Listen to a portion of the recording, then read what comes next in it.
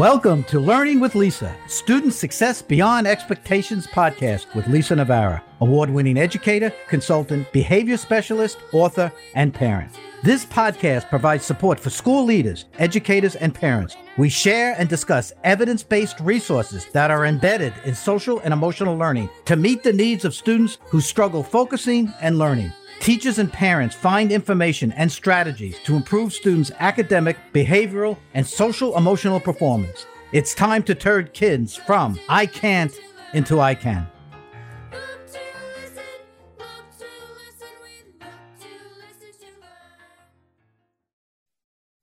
Welcome to Student Success Beyond Expectations.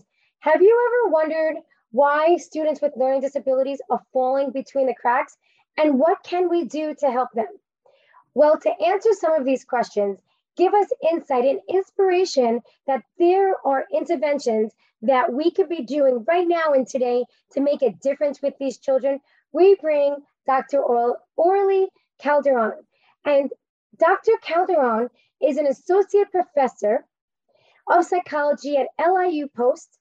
She has had a private practice of her own, and she's also the supervisor in the Psychological Services Center. And if that's not enough, she has contributed and written to approximately 15 peer-reviewed journal articles. So we have a wealth of information right here, right now to share with you. Hello and welcome. Thank you, Lisa. It's wonderful to be here. So Dr. Calderon, would you please share with us what really sparked an interest of you to dive really deep to help these children and young adults, as we will discover and unfold today? Where is that? What was your experience and where has it taken you today?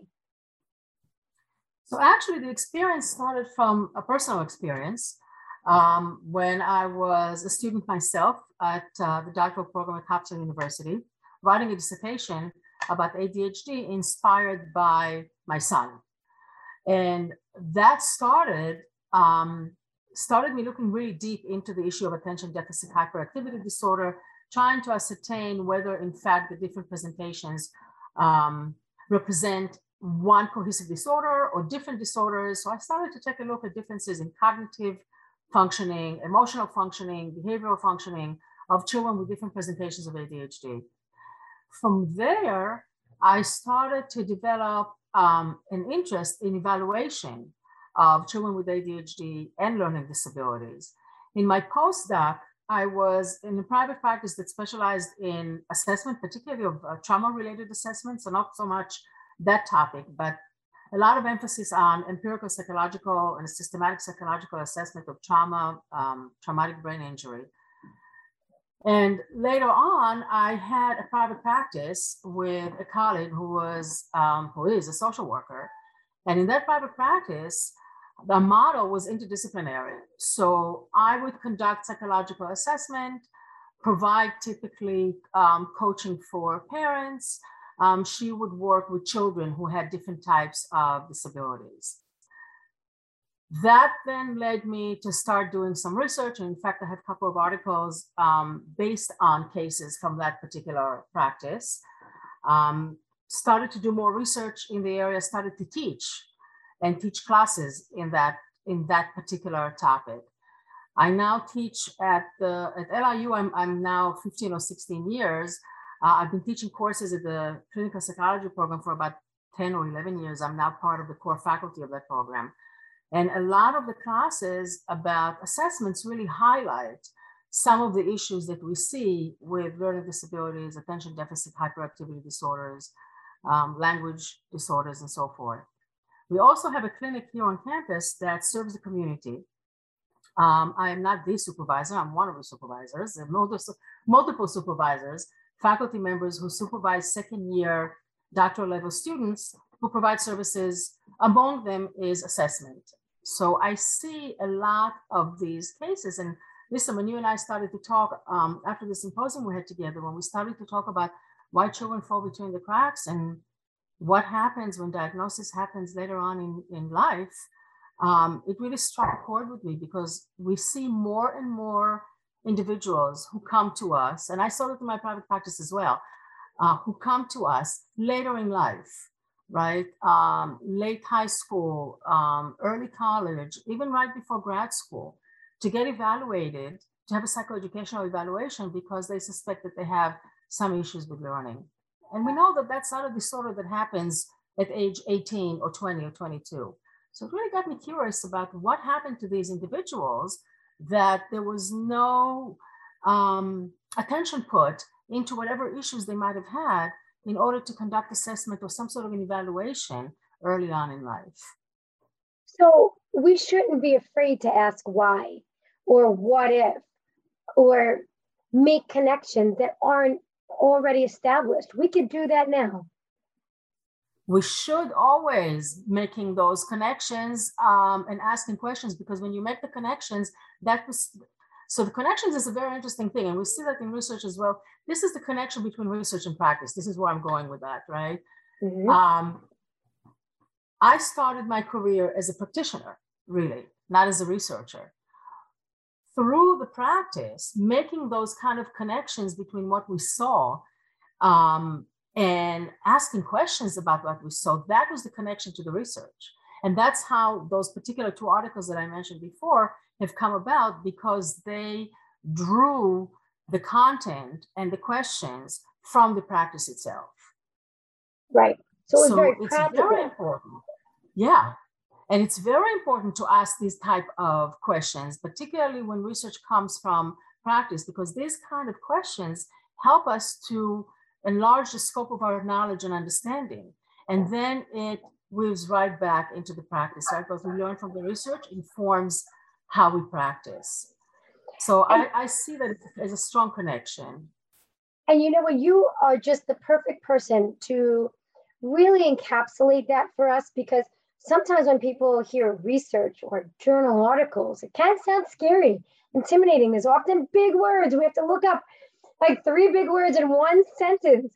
But really, you come from the lens of we can make the research practical to be used and help our students. So much so that when you teach your psychology students, you're teaching them to pay attention to not just how to assess, not just how to analyze the data, but how do we communicate recommendations that are practical, talking practicality, that are practical for the educators to understand, so we could bridge that gap between what the child needs empirically and what they need functionally. Exactly. Can you talk to us a bit about that? So, one of the things that I was really fortunate about in my career is that my baccalaureate degree is both in psychology and education, right? I had an education degree so that I could teach while I was doing graduate work in psychology. That gave me an opportunity to spend some time in the classroom. And what I started to realize in conjunction with my psychology studies is that sometimes recommendations can really derive from what we see psychologically with the child. And we can have these elaborate recommendations that are totally not practical in the classroom, or that are totally not practical for a particular family because of limited resources that the family has. And therefore, it's difficult for them to implement the recommendations when those go out of the education system, out of the public education system. So one of the things that and you're right, I do teach that to my students, and I'm so excited you're going to be there to talk to them at the end of the semester about this. One of the things I try to talk to them about is think about recommendations that, yes, there are evidence-based, right, driven by the data, but also have to be practical, because what's the point of coming up with a treatment plan or even a list of recommendations that nobody is going to be able to implement? Exactly. What do you see as some of the challenges in recommendations that come from the evaluator with your students? What are some of the challenges that you see? Well, to be quite honest with you, I'd like to see more recommendations. I'd like to see more. And as we were speaking earlier, I would like to see more of that multidisciplinary and interdisciplinary communication. See, if a psychologist in the building has a concern and speaks with me, I more or less can understand, take it, because I've got so many strategies and I've got that background knowledge to be able to apply the information and address that need in a way in which I'm comfortable with effectively. But we don't always have that background knowledge. We have surface. A lot of times educators have the surface knowledge, like ADHD, or we know the buzzwords, or we know characteristic or the symptoms of, has difficulty sitting in his seat, calls out. We're working with the symptoms. So I find that without, really it's two parts to answer your question. I find one, without knowing that background information, it's hard to be able to really follow through on a recommendation. But it's also been my experience that it seems just more validating. Oh, yes, so-and-so tested this, and these are some deficits. I would like to see more recommendations given. So I think that that's really such a good point, because I think that, you know, psychologists have deep understanding of the disorders, the diagnostics, but possibly have surface knowledge of education, right? Yes. Or of classroom management. And so we can come up and say, well, this particular child is exhibiting difficulties in processing sequential information, right? Which is something that we see often in ADHD. And therefore, they need assignments. So they have difficulties in processing information. They need to process information in small chunks. Okay, well, now the psychologist really should have a conversation with the teacher, whether it's a general education teacher or the special education teacher. What does that mean? How do we take an assignment and break it into those chunks? Who works with a child on each segment of the assignment? How does the child learn to make the connection? We talked about connections before, between stage 1 of the assignment and stage 2 and stage 3, right? The psychologist knows where the deficit is in terms of information processing. The teacher will know how to help in the classroom to make that connection. Exactly. So to deepen that, because oftentimes that is a big practice. It's a practice to modify. We modify the content, or we repeat, or we have our visuals, and we do put things in chunks, if you will. But what really deepens the importance of that, and for best practice, where the psychologist would come in, is saying, this is where they're at. If they can explain a little bit of the why, or this is what we see, and this is the growth that we anticipate the child can have based on, then it makes more of a strategic output of the strategy. Because a lot of times we have strategies that'll fit the recommendations, but we're not understanding the real why that the psychologist understands. Does that make sense? So I think if I understand what you're saying, is that teachers perhaps may not have a knowledge of the psychoneurological underlying mechanisms that will contribute, say, to a reading disorder or attention deficit hyperactivity disorder, or what we call dyslexia, right? The different terminology that contribute to problems in information processing that then translate into academic difficulties. So look, you're right. I mean, one of the things that we think about, for example, in the learning disability, is where is the deficit? Is it in the mechanism of learning? Let's say we're talking about reading. Is it in the mechanisms of reading in terms of phonemes or identifying words, sight words, etc., or is it in comprehension, right? Mm-hmm. Is the child able to identify words, but when they read a paragraph and you ask them about what is the main point or what is the main idea, they're lost because they don't put those words or sentences together. Sometimes it's the opposite. The child has difficulties in identifying words, but gets the idea of what they read, from the context. So the comprehension is there. Just to say that a child has a reading disorder by itself is not enough. We need to identify, and we can do that. It's not enough. So we can identify through assessment what is the mechanism that contributes to these difficulties. Then together with the educator, we can come up with a strategy, right, on how to address, how to strengthen, how to improve that particular area. More than that, that's another thing that I think actually many professionals that work with children, probably with adults too, when we work with kids, I always tell my students, this is, people don't come to you for evaluations because they don't have anything better to do on a Monday afternoon, right? They come to you because they have issues. We tend to focus on that which does not work. But one of the things that we also should do in evaluations is also to identify areas of competency, areas of strengths, because very often those areas of strength can help the child to compensate for that which needs improvement. Some skills that work for them in one area can be developed and can be modified or generalized to help them succeed in another area that they're struggling with.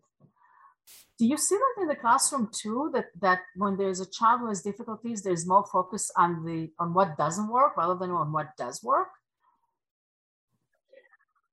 I think there's a mix. I think people really find solace and peace in what does work, so they want to capitalize on that and keep on moving forward. I really do think that it comes from the fact of really we're more of the how but not the why. But really together we need to put the how and the why together to really get best practices for students so they don't fall between the cracks rather. And before I really begin so many of my workshops, especially when I'm talking about ADHD, I say, okay, by a raise of hands, who's heard of ADHD? So now we know everybody raises their hand. Then I ask, tell me, what do you know about it? And what do we get? 9 out of 10 times, 9.5 out of 10 times, we get people saying what the symptoms are, but they're not digging deeper. So now it's just like putting on a Band-Aid and covering it up, but not putting the medicine on. It'll always be there. And so I think that's the discord. And I believe that your students are incredibly fortunate to have you, because I've worked with many psychologists who have said to me, I think you know more about executive functioning and self-regulation than I do, because my schooling has focused on assessment, data, and interpretation. And so I really think that there needs to be professional development for how to communicate resources and strategies that work in the classroom for the psychologists, for the educators to have professional development on the why all these challenges are impeding students in their lives. And then wouldn't it be great if there was a professional development for psychologists and educators together? Oh yes, that is a dream that right? I would have. Educators, psychologists, other service providers that can really understand how the why informs the how, right? Yes. And how the how, if you will, really touches a lot of areas of functioning. Yes. So we need a lot of professionals. Look, it's not realistic. As much as we all love our work, it's not realistic to expect that everybody will be an expert in everything. It's just not realistic. Indeed. That's why we need this model of interdisciplinary, so professionals can learn from one another. And that's really important. And it's not that we expect the educator to become an expert in psychology and the psychologist to become an expert teacher, but we expect there to be some understanding, right, of what the child needs in different settings and how each professional can contribute to help the child via conversation with the other professionals, via collaboration with the other professionals. Yes, and having a real working knowledge of what's going to work in realistic terms for each domain, right? Exactly. Yeah, I think we stumbled on something here, really, to have that. And you know what, Orly? You already bridged that gap by inviting me in as the eyes of an educator, right? And you're My students are very excited. My students are very excited about that, because that is something that they do struggle with. You know, they've gotten through the statistics part of it. They've gotten through the data analysis. They've gotten even through the functionality piece of what does that mean in terms of functioning. The issue of recommendation always remains a challenge because, okay, I understand this child. I understand the data in terms of how the data explain what's going on with this kid. Now what do I do? Right. That's always the step. Now what do I do? And how do we navigate that line between giving recommendations without becoming educators ourselves, right? Because a lot of my students say, okay, but I'm not a teacher. Students that really succeed in this are students that have some background in teaching. I've had students in the past that were teachers, and they always do better with that part because, like you, they come from the classroom. They understand the practicality of it. Yes. And my students sometimes will get frustrated and say, okay, but I'm not a teacher. I'm not going to an education program. I'm going to a psychology program. Right. So that is why that kind of collaboration is so important, to give recommendations that will make sense in the real world while they are informed by the evidence, by the data from the assessment. Exactly. And I think that once we, no matter what role we have, be like, oh, I don't know, can I handle it? Am I going to understand it? Do I have time for it? I think if we take a step back, take a breath, and remember that if we hold true to why we began in the field we began, it's about who we service. And when we're comfortable with that, it's okay to say, I don't know, but I'm willing to learn. And I think it's also okay to say, slow down. You're using big words. Tell me, what does it mean? And then give your input too for the other side to understand. And when both are open, that collaboration occurs. Now we've got a pretty strong educational team. Exactly. And that really is the model that we should strive for, particularly when we are working with children who have challenges, who have disabilities, children who have challenges and have not been diagnosed with disability because, as you say, they're falling between the cracks. How is that happening? How do we have a neurodevelopmental disorder that is being diagnosed at age 25? How did that happen? Well, it happened. Well, it happened for a lot of reasons. I mean, it's a complicated issue. But part of the reason that it's happening is because there was not enough conversation among different professionals to help whoever is working with this child directly to identify that this child, in fact, has problems, has challenges, and therefore perhaps an evaluation is in order. And that's a real issue. That's a real issue. Look, when we have children in the classroom who are struggling with education, okay, so those are being identified, right? There are some markers that help us to say, okay, this child has difficulties, let's see what's going on. The problem is when we have children who perform at the average level. Yeah. But just because the child performs at the average level does not mean that he or she does not have challenges, right? Because potentially they should be performing at a much higher level. Yes. Fortunately, the diagnostic, both the legal classification and the diagnostic criteria have changed in this current century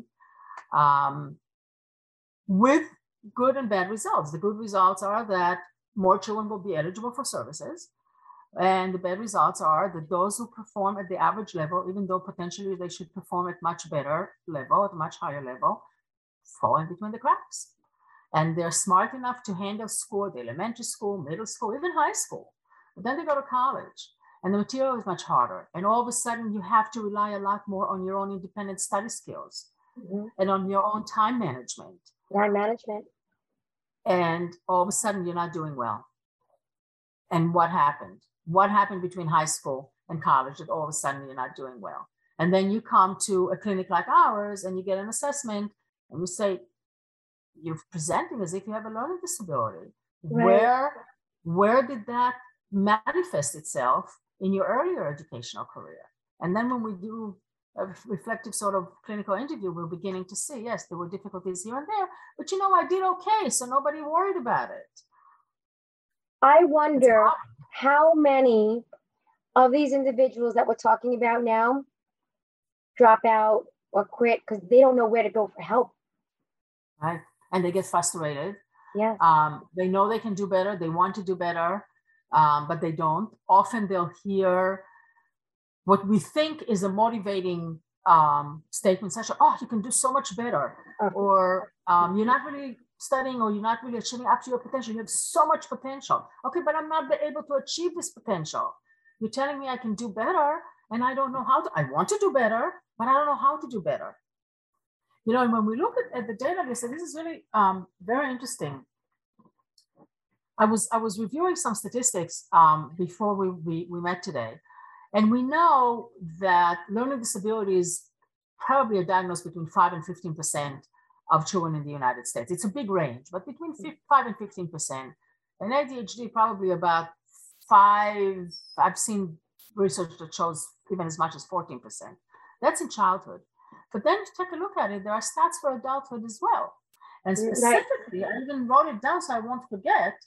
So in adulthood, we see about 4% of adults that are diagnosed with learning disability. Yep. Now, learning disability does not disappear. If they're diagnosed 4% at adulthood, that means that those are the adults that actually were diagnosed first in adulthood.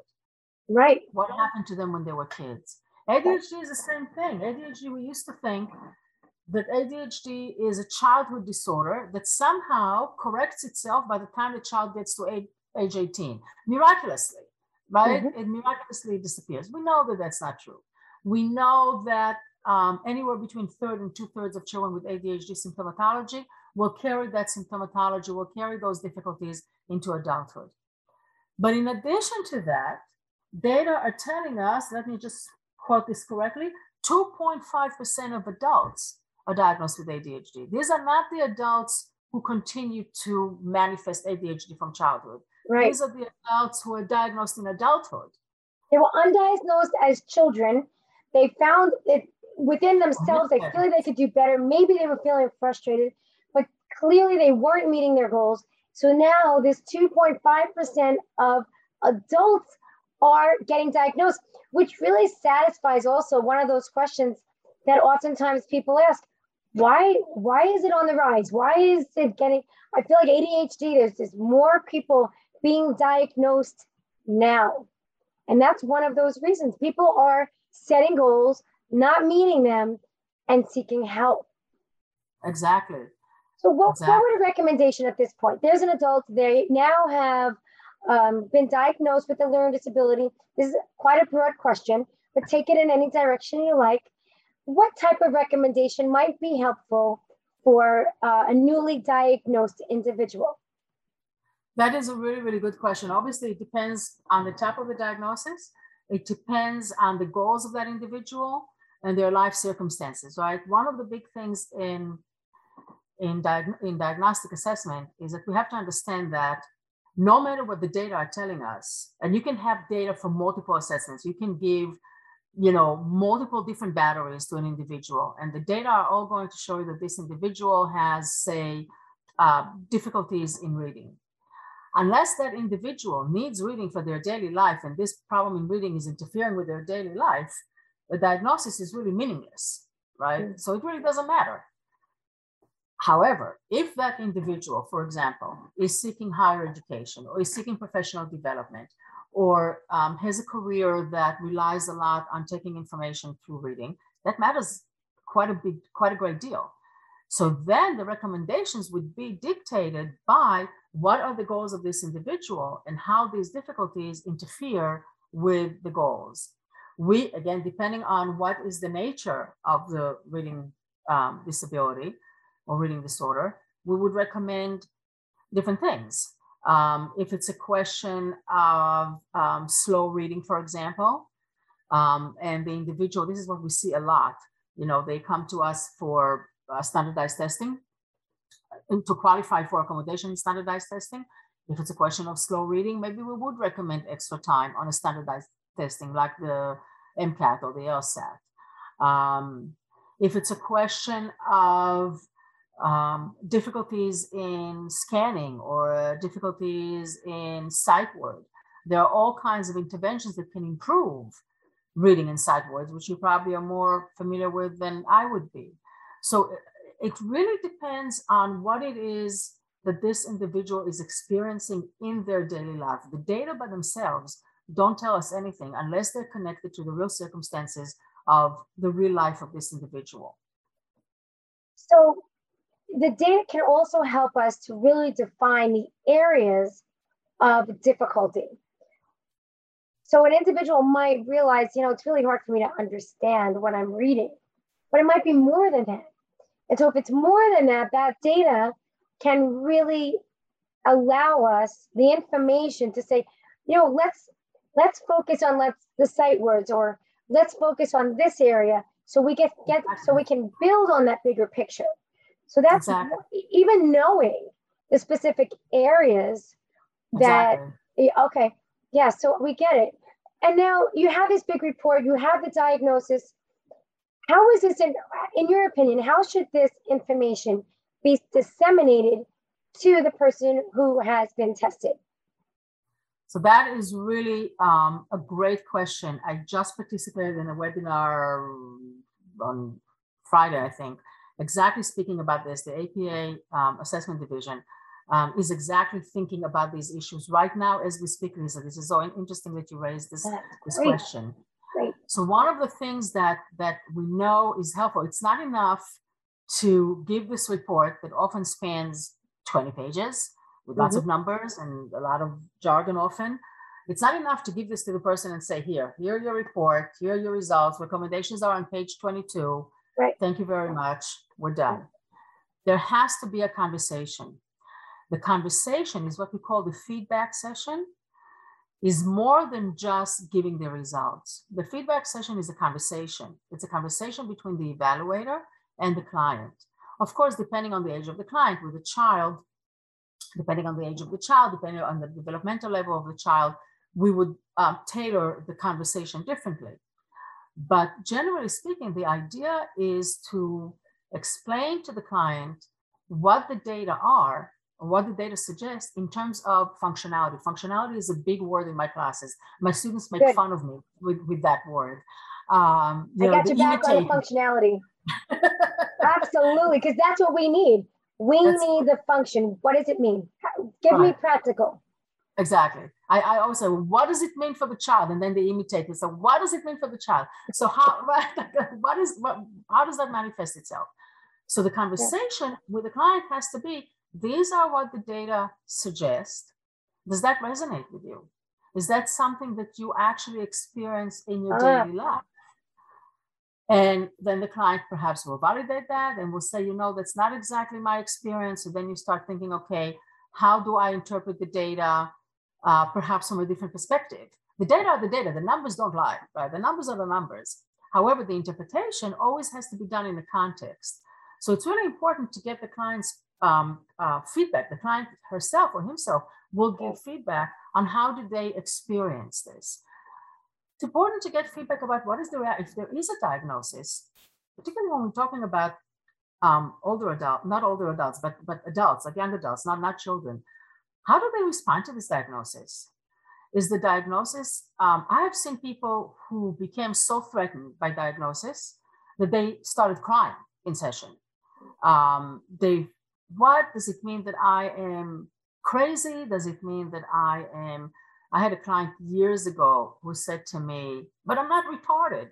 Well, then I had to spend some time explaining that attention deficit hyperactivity disorder has nothing to do with intellectual disability, because the client just felt very threatened. I also had clients who had exactly the opposite reaction. Oh, thank God, I finally know what's wrong with me. I'm not stupid. It's not that I'm stupid. There is something in my information processing mechanism that is not working well, and now I know what it is, and I can do something. They always knew it was something, but now they know what it was. That's huge. It could be life-changing. It really is. So it's really important. Part of disseminating that information is exactly that. It's tapping into what is their reaction to the information, because that will also help to motivate the clients to take those next steps in terms of recommendations. And, even with children, we see that because the kid is not going to be the one who implements the recommendations, right? The parents will share the information with the school. and then there will be the educators, and then there will be the social worker at the school, and whoever are the service providers. We need to help the parents feel motivated to move to that level, so that they can share this information with the school for these recommendations to actually take place. And we can only do that if we get information during the feedback session. What is their response to the assessment results? I love the way you gave us a brief little, how does that make you feel? Really coming across as this is information to be shared, not given. It's to be shared. And I can't tell you how many times clients come to me and they show me these reports. That's okay. Did you talk with the doctor? No, pretty much I got the report. Or it was brief, but here it is, looking for me to go through. And sometimes there really is good information. There's some paragraphs about the working memory and how it affects and the deficits and the strengths, but they don't even know what working memory is. Right. And so then we end up having that conversation, but I should be more of the reinforcer. And if they have any more other questions, then come to me. But my belief is that they should have this initial conversation that's meaningful with the evaluator. Absolutely. And then we could talk about, okay, well, this is what I see. What do you know? What do you understand? And let's make an action plan. Exactly.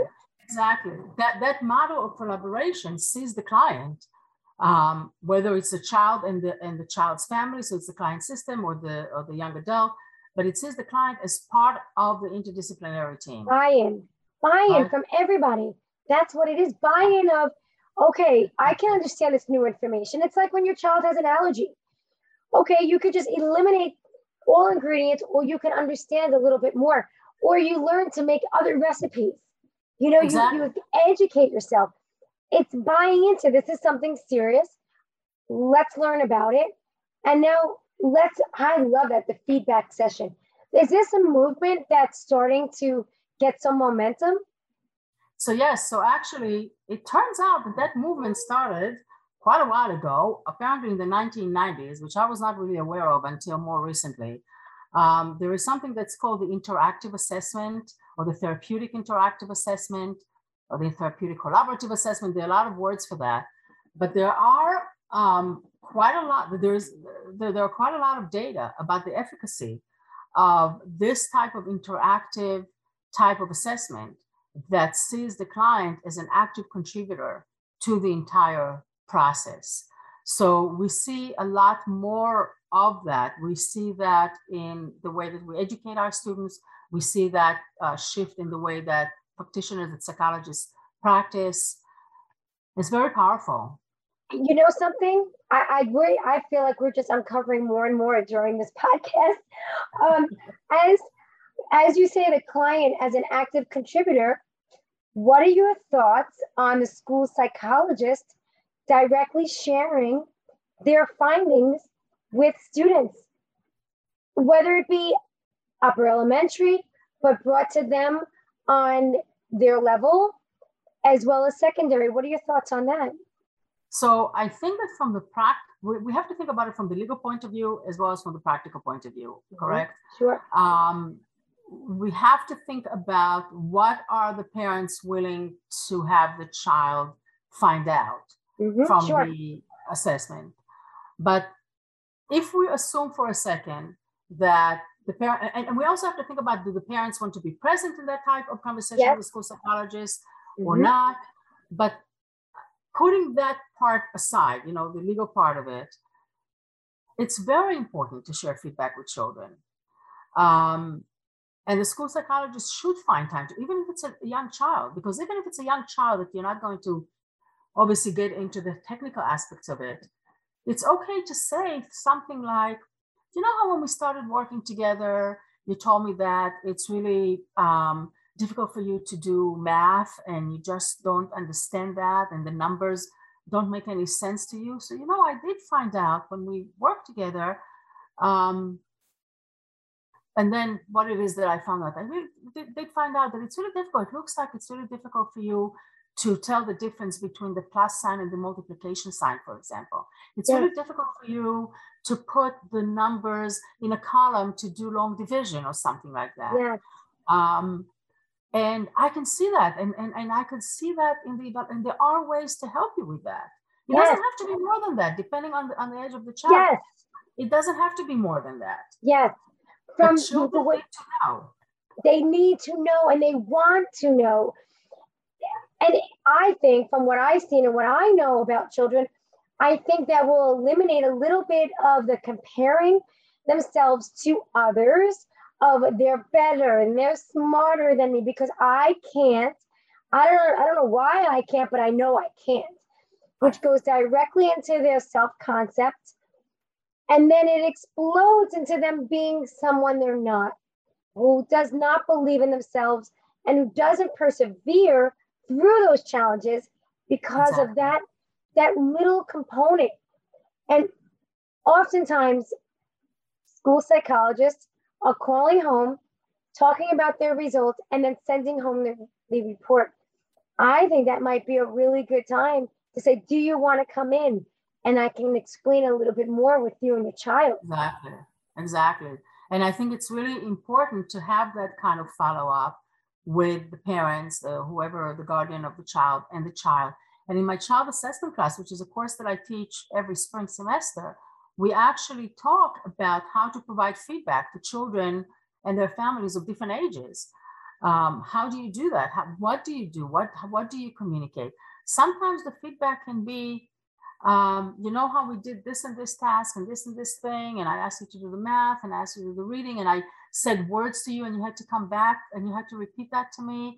I really appreciated how hard you worked with me. Yes. You know, that's feedback too. How was that for you? Oh, it was so frustrating. I was so frustrated with that. I could see that you were frustrated, but I really appreciate how much you work, how hard you worked. And together we can come up with some information about this. That's the kind of feedback that can be given to a younger child.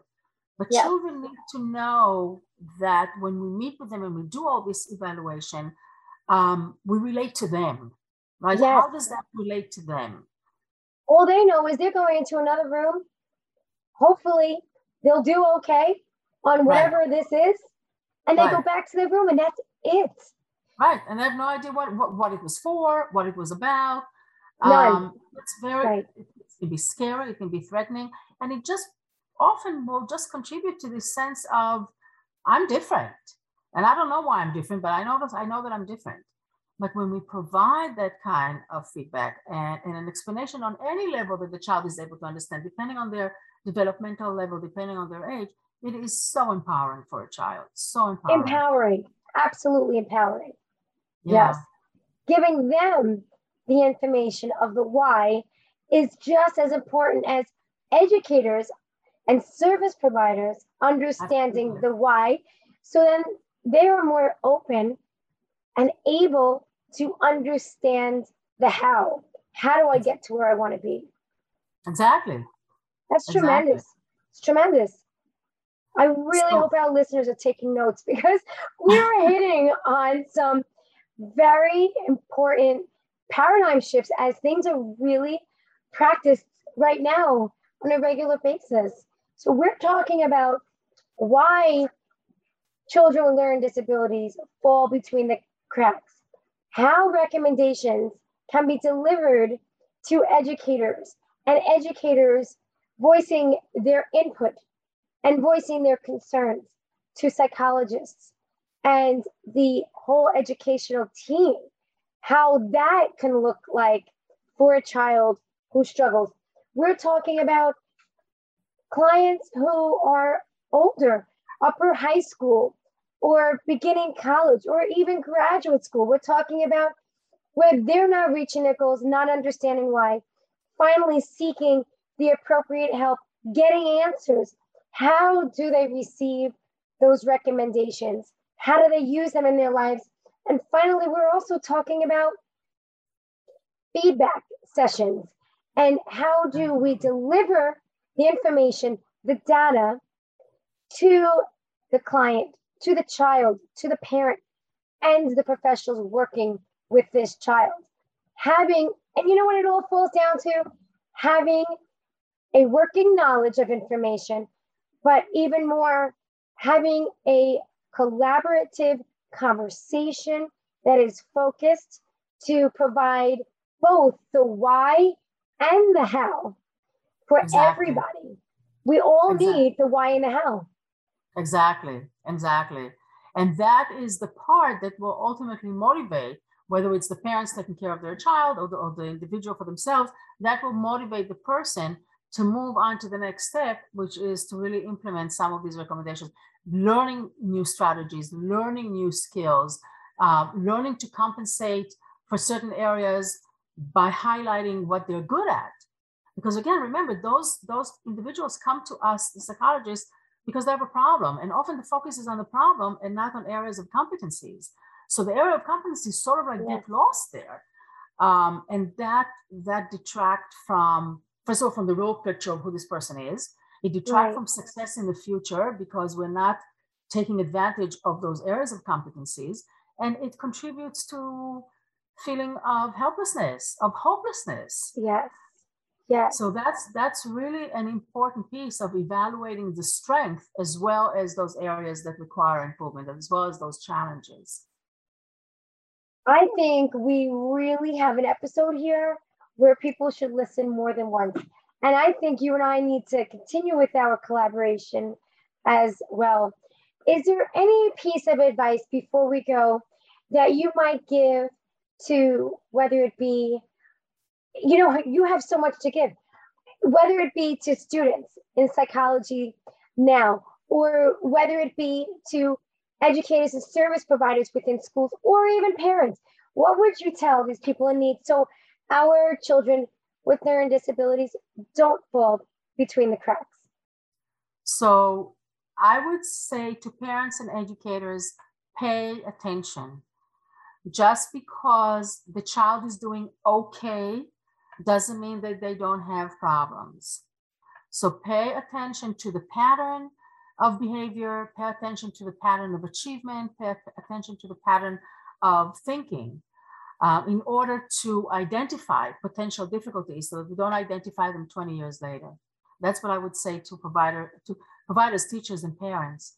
To my students and all other students in assessment classes, I would say, don't forget there's a real person behind these numbers. We get so hung up on the statistical analysis. We get so busy with the accuracy and the standardization of delivering the assessment and the standardization of scoring it. But let's not forget, these numbers represent a real person. And that's the important piece. That's a lot of heart right there. And there's a lot of heart that goes behind so much of your diligence and your commitment to really helping individuals. And I mean individuals because you are helping parents, children, future psychologists, educators, and service providers. I can't thank you enough for taking out the time to really speak with our listeners and enrich them with such knowledge and experience that you have. I'm indebted to you. Thank you. I really appreciate the opportunity, Lisa. Thank you so much for inviting me to this podcast. And thank you for sharing from your incredible wealth of skills and having that conversation to raise awareness for these issues. So I really hope that we can continue the conversation and that we can continue to collaborate. I see a great opportunity here to really bring in expertise from different fields in order to better serve those children, which is really why we got into this business in the first place, right? Absolutely. Yes, I want to keep collaborating and making that difference with you too. Thank you so much. Thank you, Lisa. Thanks so much.